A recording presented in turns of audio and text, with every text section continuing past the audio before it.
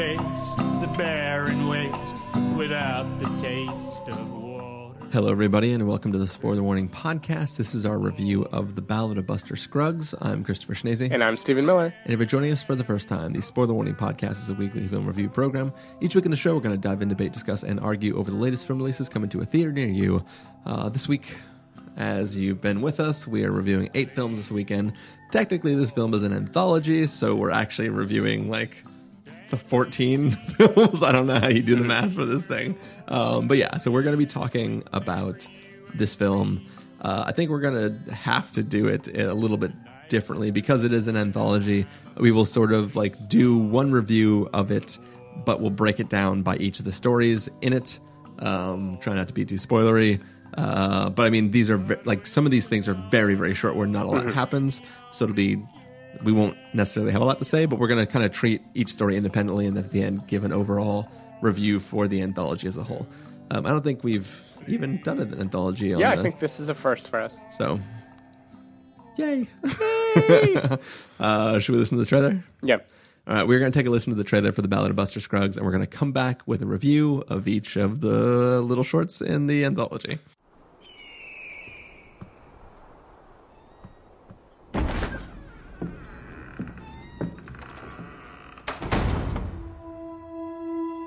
People are so easily distracted. So I'm the distractor with a little story. People can't get enough of them because, well, they connect the stories to themselves, I suppose. And we all love hearing about ourselves. So long as the people in the stories are us, but not us.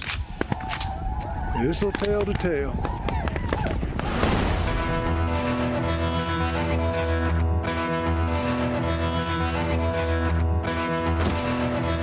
I'm Buster Scruggs. You're shooting ironwork.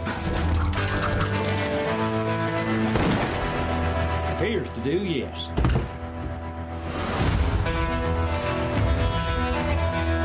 Do you have anything to say before sentence is carried out? Sentence? What's my sentence?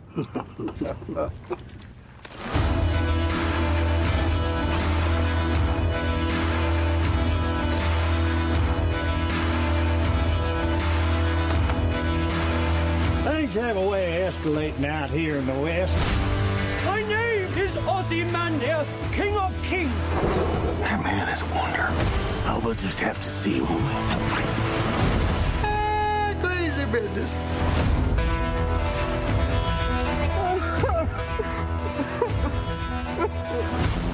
First time.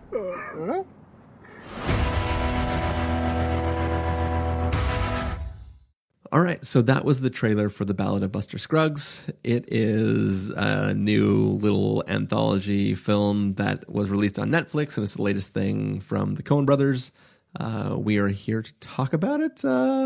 Basically, the entire series as a whole kind of depicts some of the ups and downs of life in the frontier, early America. And each one kind of just shows the struggles of what it was like to be around in that time, the type of people you encountered, and the sort of things that you might encounter during that life.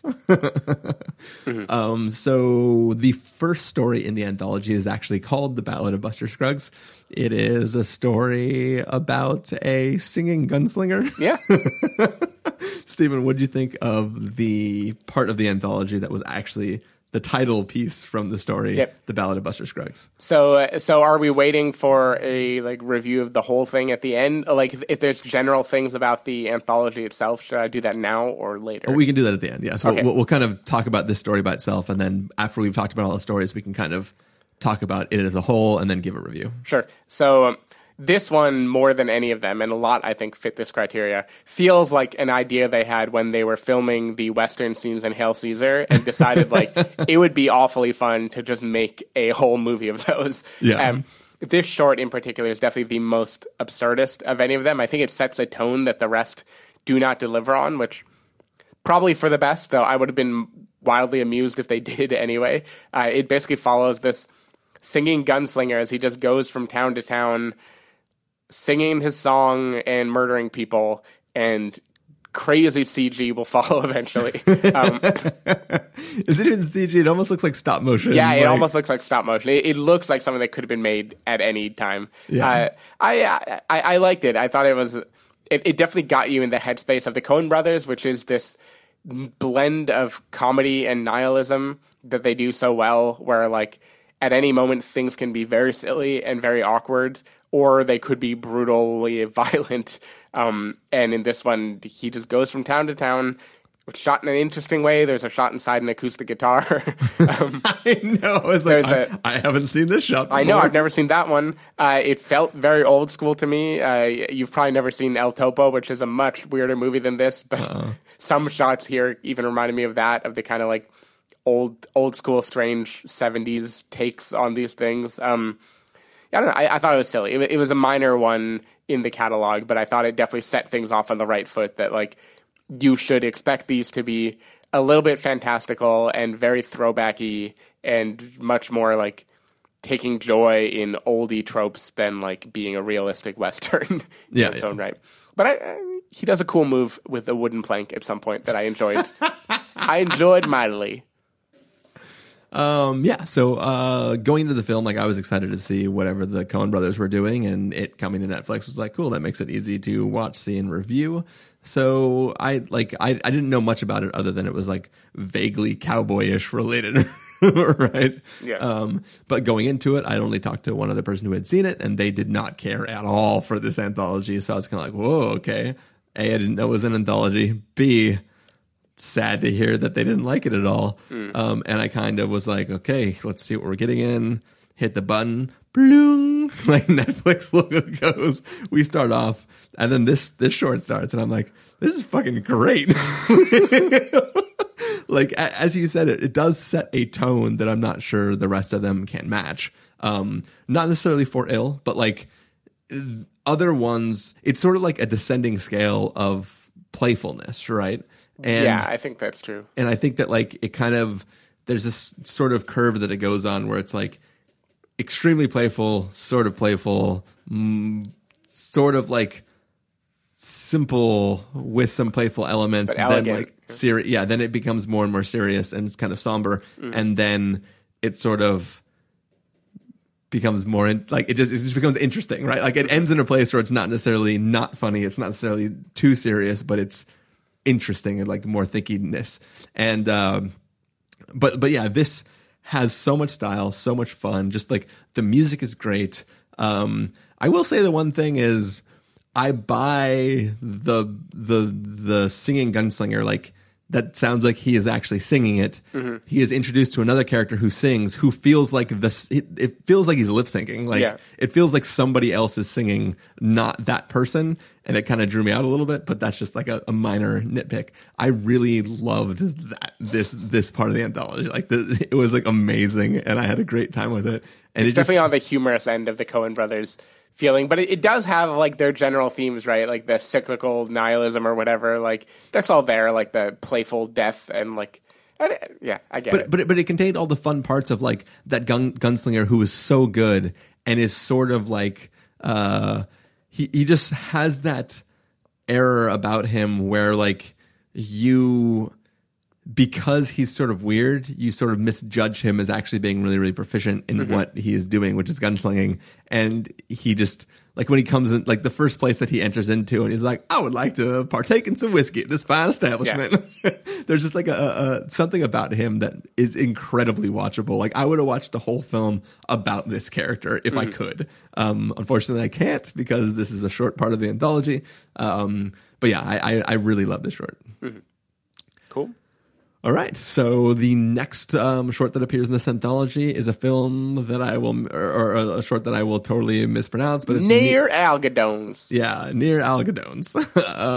And it involves a man going into a very small town, which is apparently just a bank and a well, and then maybe trying to hold up the bank. Yep. What did you think of this film, Stephen?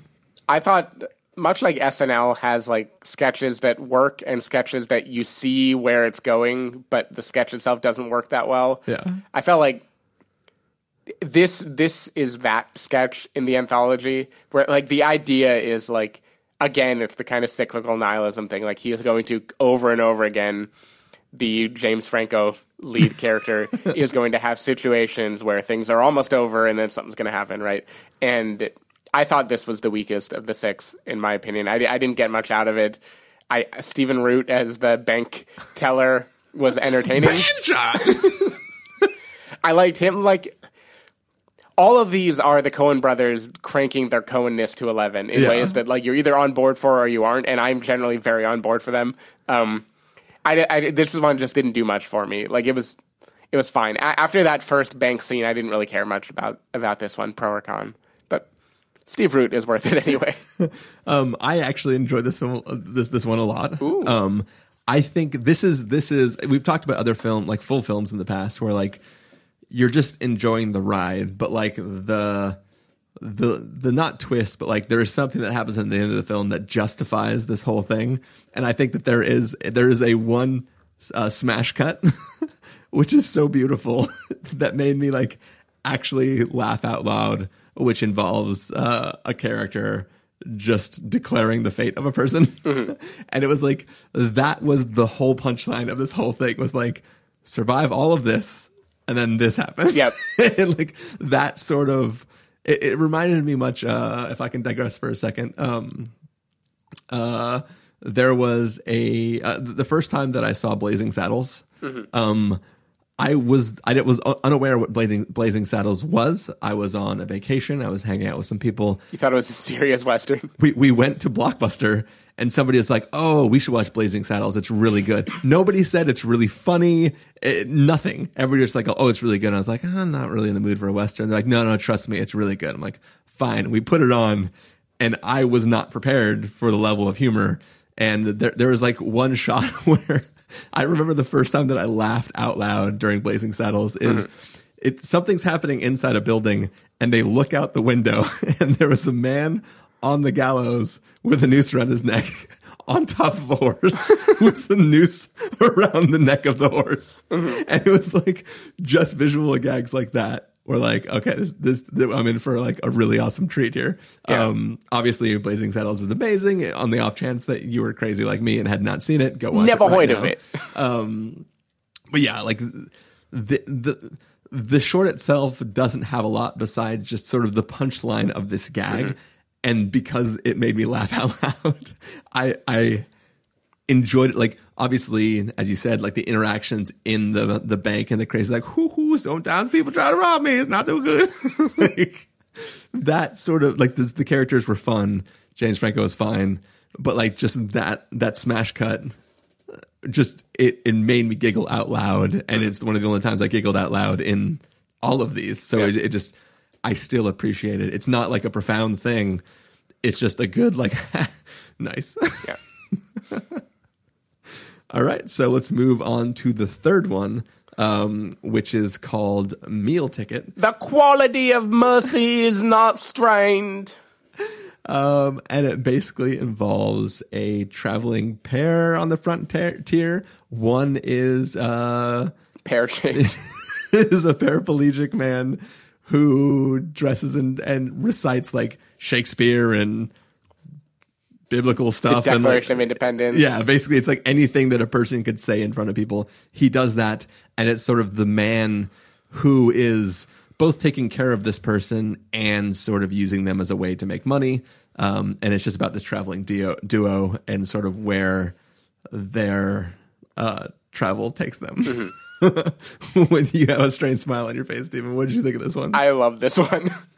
I thought this one was probably the most self-referential of the bunch, where like it's clearly skewering like the, you know, art versus commerce thing, right? Like, what is the value of art, especially in those days? Like this legless, armless person that all he does is like recites Shakespeare for people, and sometimes they care, sometimes they really don't care at all.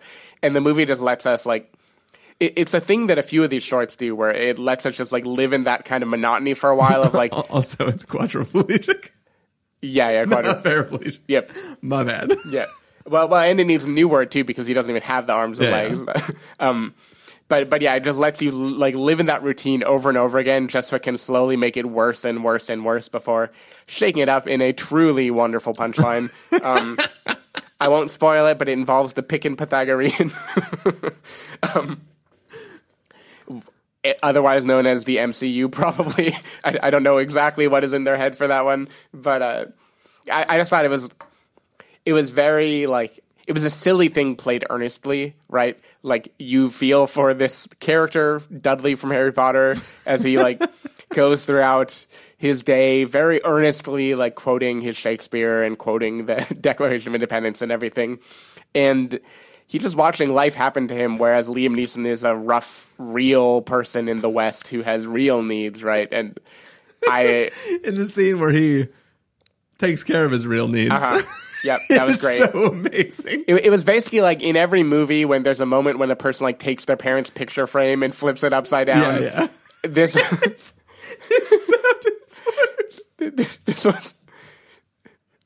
was one of those. Yeah. Yeah, I don't know. I thought this was like that blend of humor and dourness that the Coens do best, and I really enjoyed it. Fucking twisted too. Yeah, I liked it. Yeah, I enjoyed this one a lot too. It is funny because it's doing all the quoting of Shakespeare and things where it's like it's shouting all this like highbrow stuff, and the performance is really good, and you're like, all right, cool, where are we going with this? And it's sort of like it just slowly devolves into a thing that becomes sadder and sadder and sadder. I also really enjoyed it. It has a great got me a hook, line, and sinker. Yep. Yeah. Nice.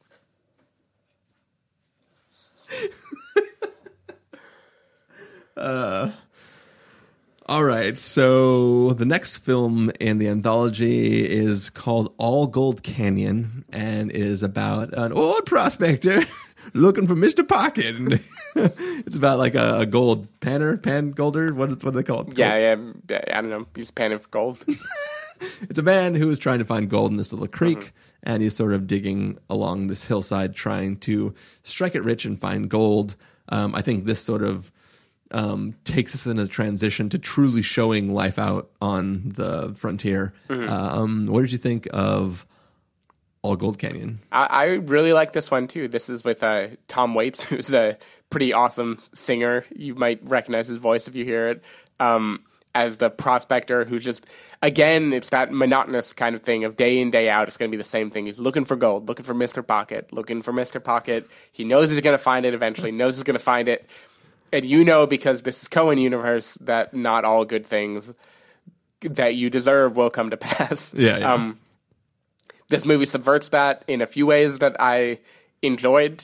Again, it was very elegant, simple, very much like a parable almost. It wasn't as silly as the other ones. I liked it. I thought it looked pretty. All of these settings, by the way, we haven't talked about it yet, look really pretty. Like, given the fact that they are doing a kind of cheesy send-up of Westerns rather than a realistic portrait of life in the West. I think they're prettier than they need to be. And this is definitely a lovely one that takes some twists and turns that I liked a lot. Yeah, I think the prettiness of the opening of this shot, like there's almost like nature porn at the beginning of the short, and I feel like based on the way it was presenting nature and the way the character takes a moment to stand and look at it, I totally misjudged where this was going. I thought this was going to be like the one story that was sort of environmentalist themed, where it was going to be like this person taking this beautiful, serene place and destroying it in the pursuit of like finding gold. That was not the story at all. So I was pleasantly surprised where things are going in this film. But yeah, in general, I also enjoyed this one. I think it's another one that's based on like a silly character, and I sort of it's not necessarily at my top, but I very much enjoyed it. Yep. Cool. So the next one in the series is called The Gal Who Got Rattled, and it is sort of the most this is what life on the frontier was like. It kind of follows a young woman who, her and her brother and a hired boy are making their way with a caravan of covered wagons across the plains of something or other trying to get to some town. And it sort of just involves during the long journey, things can happen, unfortunate things can happen, and based on who is traveling with you, there may be debts that need to be paid, blah blah blah blah blah. It's sort of like it encapsulates everything about the Oregon Trail. Yeah, exactly. It's Oregon right? Trail, the short. Yeah. This was my favorite of the 6. I thought this was great. I learned today too that it is based on a short story of the same name that was published a long time ago that was very terrible and very different in its treatment of the women and things like that. This movie definitely flips it in an interesting way. I told Chris I almost paused this short like 2/3 of the way through to text you and be like, how did they make something so sweet and heartwarming in the middle of this anthology? Yeah. I'm glad I didn't, but I almost did. And this is, regardless of where it goes or it doesn't go, this is a very like sweet short, and I think Zoe Kazan really, really sells it well. This character of Alice, I think is her name. I'm not positive. I think so. As she's just like in general, there aren't really female characters in these shorts, right? It's like a man's world. Yeah.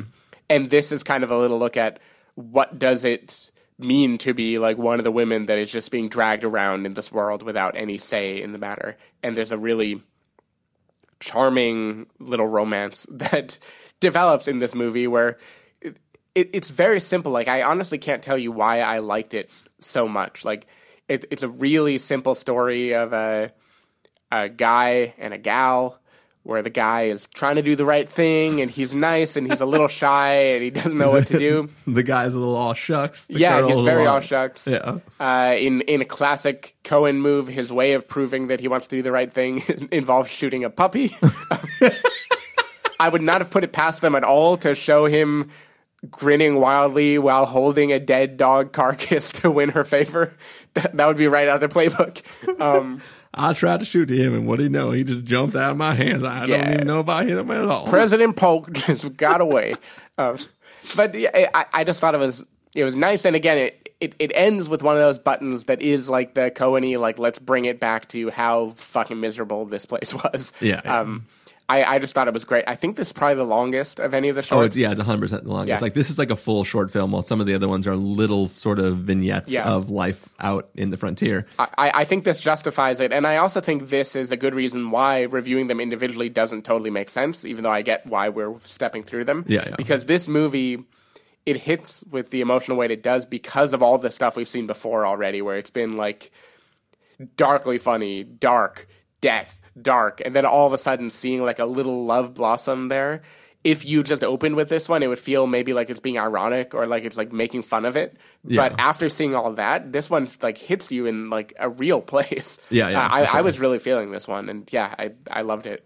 Yeah, I think that this one is the most complete story. It has like a full beginning, middle, and end. Mm-hmm. It's quote enjoyable. I'm doing air quotes right now because like obviously it's not necessarily a happy story, but I think it communicates all of what the other films are trying to do. Like, the other films are all set in this time. This is the film that is the most about that time. Yeah. Not just one aspect, but about the whole experience of it.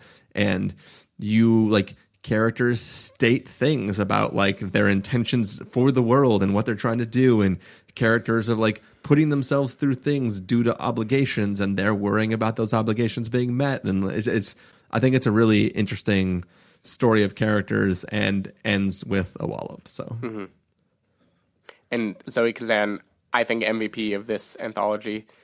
She definitely like has the most real emotion of any character in any of these. There's a moment when the male romantic character who is talking to her, he is trying to get into a conversation, and he gives her an ultimatum or an idea he had, and he steps back and is like, I have ambushed you. And she has this like shocked look on her face that we both know is like not an unhappy shock, but he doesn't yet. And there's just something so like charming about it. I don't know. She really charms her way through this one. And I do like too that like of all the films, this is the one that's like the oldie style of talking, and it's like the real like. And yet you are so very easy. Yeah, to talk it's like the chivalrous kind of sort of interactions and talking proper to one another. There's a charm that it has that the other films don't, that I really, really enjoyed. So I appreciate this film a lot. Yeah. And a very classic like short story setup too, with the ending and everything. And like very concise, tight. Yep. Cool. And so there's one more that aired after this one. It is called The Mortal Remains, and it is essentially in a way it's sort of like it's like the opening to Hateful Eight, right? Yeah, it's a very long conversation in a stagecoach. Yeah, in a stagecoach. And that's all I'll say about it. Has anybody here seen Morley? M-O-double-L. What did you think of this one, Stephen? I think this was maybe the most Coen-y of any of them, just in the way it indulges all of these characters. I don't remember who all was even in it. I know Brendan Gleeson was one of them. I know a Frenchman is there. There's a prim and proper woman there. It's got a little bit of everything, and it's just like a long, enjoyable series of conversations between people who don't like each other very much. And it pivots over time, like the meaning of the different characters. It feels like it would be a really fun play or scene from a play to do, right? Where everyone gets to play them. Like MVP of this one is one guy is telling a story about a Polish man, and someone else kind of wakes and goes like, "He's a Polak," and then the guy is like, "Yeah, I know a Polak once." and that was just like peak Coen to me of the way these characters kind of interject. Like you can feel like the M dashes in the dialogue as they like just like step over each other trying to talk. And then it turns kind of like creepy horror in the end. Like it's about how stories can kind of have a way of like shifting over time. And I thought it was a fun exercise in pure dialogue, right? It was a very entertaining thing that in any other Coen Brothers movie would be like a sizable long dialogue in the middle portion that you would like. And I'm glad they found a way to include it here too. So not as big as the other ones or anything, but I still liked it. Yeah. So it's not as big as the other ones, but this might be my favorite in the bunch. I really like, I always love really dialogue heavy, like as you're saying, like people bouncing back and forth and just kind of characters having this like rambling conversation with each other. And like, once again, we return to like it's bookended by things that heavily feature singing and characters saying things and just the tones between the two different people who are singing in their songs, the stories being told by the characters who are meeting, and as you slowly start to figure out what's going on and kind of what we're actually watching unfold, right around the time that like somebody keeps poking their head out of the stagecoach and be like, "Hey, pull over!" I'm like, "Oh fuck, this is awesome." And I really like obviously this is sort of the most fantastical of the films, like even just like the color palette, right? Like it's like sort of this gothic color palette of. I would argue maybe the first is the most fantastical. Well, yeah. But I get what you mean. but they are literally bookended as like this is very fairy tale. Yeah, this is sort of like the creation. Like this one starts us off, sets the tone, sends us off into this journey, and this one closes us from the journey. And I really, I almost feel like in a more typical, I guess it would be. Like in some anthologies, you would carry some characters between the different things that you're watching. So I could see a version of this final tale where they had certain people from previous stories there. It would change the mechanics of how information is divvied to you, the viewer, in those moments. But maybe they could do a thing where like you don't see the faces, you just hear them, and then you slowly start to like catch on. But yeah, I really like this one. This is the one that had the best sort of reveal of intention compared to the other films. It wasn't the most stylized. It wasn't the most honest. It was just the most interesting to me. And yeah, like I think I really like the juxtaposing the first one and the last one. Like their tones were so great as opposite pieces of one another. And I really just enjoyed this one. I don't know if I'm willing, like bullet to my head, I don't know if I'd say this is the best, but it's definitely one of my favorite. It felt like a really good end to this anthology. Well, I'll say too, that's why ranking them isn't necessary, right? Because this is a whole, this isn't an anthology series, right? It's an anthology film. Like it's one thing. And I think it is clearly about mythologies and the stories we choose to tell, and the way that it opens with Buster Scruggs, the like singing character, singing of his great deeds, and then we see how that goes, and then we're whisked further and further into the storytelling as it gets darker and darker and darker, until by the end we see kind of like the dark side of storytelling itself and the narratives that we tell. And I think the way, we haven't talked about this at all yet, but the framing device of this movie is a book being opened. Yeah. And each of these, I don't know how much, Ethan, is he the one who writes, or Joel? I really should have looked that up first. Anyway, I don't know how much of this they actually wrote, but it feels like there is a whole book that they made of telling these stories. And each story is basically like a page is turned. We see a beautiful like watercolor picture. With a quote that sort of pertains to what you're about to see. Exactly. It's kind of like the epilogue, or like the perfect quote of each bit. The epitaph. I don't know. Then you see the name of the story, and then it fades into the movie. And at some point in the movie, that shot will look very, very, very similar to the watercolor picture that you saw. Yeah. And this is like, it's a lovely framing device, right? Like, it's really pretty, and it's just moving us from tale to tale to tale. Yeah. And I think they do culminate in this kind of feeling of like, the world is a dark place. I don't know that there's a lot of uplift in these movies, but like there's something there that I still really enjoyed. Like, I didn't find it as dour as like my brain maybe would if I thought about it too long. And I just like how much fun they're having with storytelling and with the art of like, I don't know. It's definitely something about like, why do we tell ourselves these stories and what are we hoping to get out of it that I think was really interesting. Yeah. And it's interesting given the world of technology that we're in, that like, because this is a streaming thing on Netflix, I could have paused on those shots and read all of the pages that were visible. I chose to watch it as the filmmakers intended, which is I'm a slow reader. I can't read that much. But it was interesting to have like fade out from the story, and as they turn the page, you can read like the last bit of the paragraph, and it's like, and then the character wondered how he would blah, blah, blah. And you're like, oh yeah, I want to read the page. But like, I was like, I totally could have stopped it, but I didn't because I was engrossed in the story, and I didn't want to try to read more than what I was able to sort of glean from just like my quick glance before the page turned. But it definitely was a nice stylistic touch for what we were viewing. Yeah. Sweet. Well, we have reviewed all of them individually. We've kind of touched a little bit on how the whole thing is framed, but let's go ahead and sort of jump into just our thoughts on the anthology as a whole. Mm-hmm.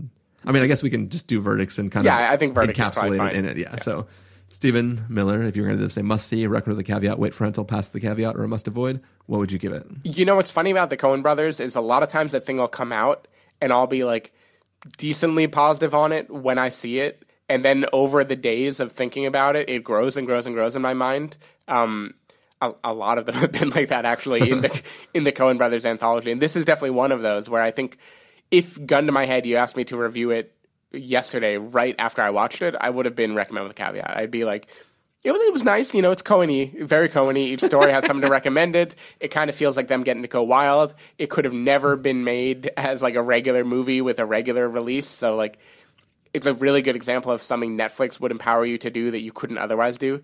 But I wouldn't have felt that big about it. And then just letting it kind of marinate for a little bit, it is growing in my mind, and now like everyone feels like it has something to recommend it, and I think the piece is great. So it's up to a must-see already for me now, where I feel much stronger about it already, and I think like they're just such good storytellers. Like, everything demands, if not a second watch, at least a second real thought through, because it just builds. Like, there's so much waiting. So I think this is a great example of what Netflix is good for, and I wish I had seen it in theaters anyway. We had that chance. I didn't take it, unfortunately. Yeah, I didn't either. But I would have loved to see this on a big screen because I think it's beautiful and entertaining, and it isn't heavy. Like, it's kind of trifling, right, when you really think about it. But then the package of watching all of them together like is an interesting story that I like a lot. Yeah, I think that if I was truly doing the quote recommendations on a scale that I thought was appropriate for me recommending to other people, I'd probably knock it down to a recommend with a caveat. But if I'm doing what Carson always yells at me to do, which is rate it for myself, this is a must see. As I said, the only person besides us I know who I talked about having seen it, didn't care for it at all. So like that would be the caveat, is that like I don't know if you'll love it, but I really, really enjoyed it. It was a great thing to watch. I would have loved to see it in theaters as well. It worked out perfectly, though, because I had to split it to see something else. So I was watching it, had to stop it before the last two pieces, go watch another film, and then come back and then finish those two pieces right before split it, going on to another film, which we didn't review here. But actually, no, maybe it was Thunder Road that I did. Yeah, watch. you had already seen Ralph Breaks the Internet at this point. Yeah, but there's another Netflix, the film Cam, which I actually watched that was on Netflix, which we are not doing a review of. Nope. But anyways, yeah, so I really love this film. Must see from me. Very much glad that I was able to catch it. And like we've told you a little bit about each of them. You could, in theory, watch just the ones that sounded interesting to you. I wouldn't recommend it, though. I mean, none of them are that long. Yeah. Like, I think it's worth ruminating in it. Because definitely, like, a thing about them, all their movies, but especially this one, is that, like, the bits that you would want to fast forward through are also the bits that set the tone for the good bits that are coming later. Yeah. Like, you need to kind of let yourself be hypnotized into the Coen-verse in order to enjoy it. So I think, like, I would not recommend skipping anything. Yeah. Even the James Franco one, which I didn't like. I wouldn't either. I just mean that, like, in a world where, like, you're like, I don't really want to watch it, but they said something really good about this one, maybe I'll just watch that one. Mm-hmm. If you, like, gun to your head, if you were only going to see the one, it would be possible to do that. Yep. Yeah, I will say also watching that really did make me want to go back to Red Dead Redemption 2, which I bought for the PS4 and have literally played the opening of the game. I don't even think I'm far enough in to actually save it. I just have the game in sleep mode. And I'm like, you know what? I want to go do some frontier-y cowboy shit.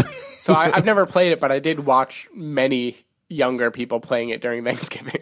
Oh, nice. And I can see the allure, especially connected to Buster Scruggs. Yeah.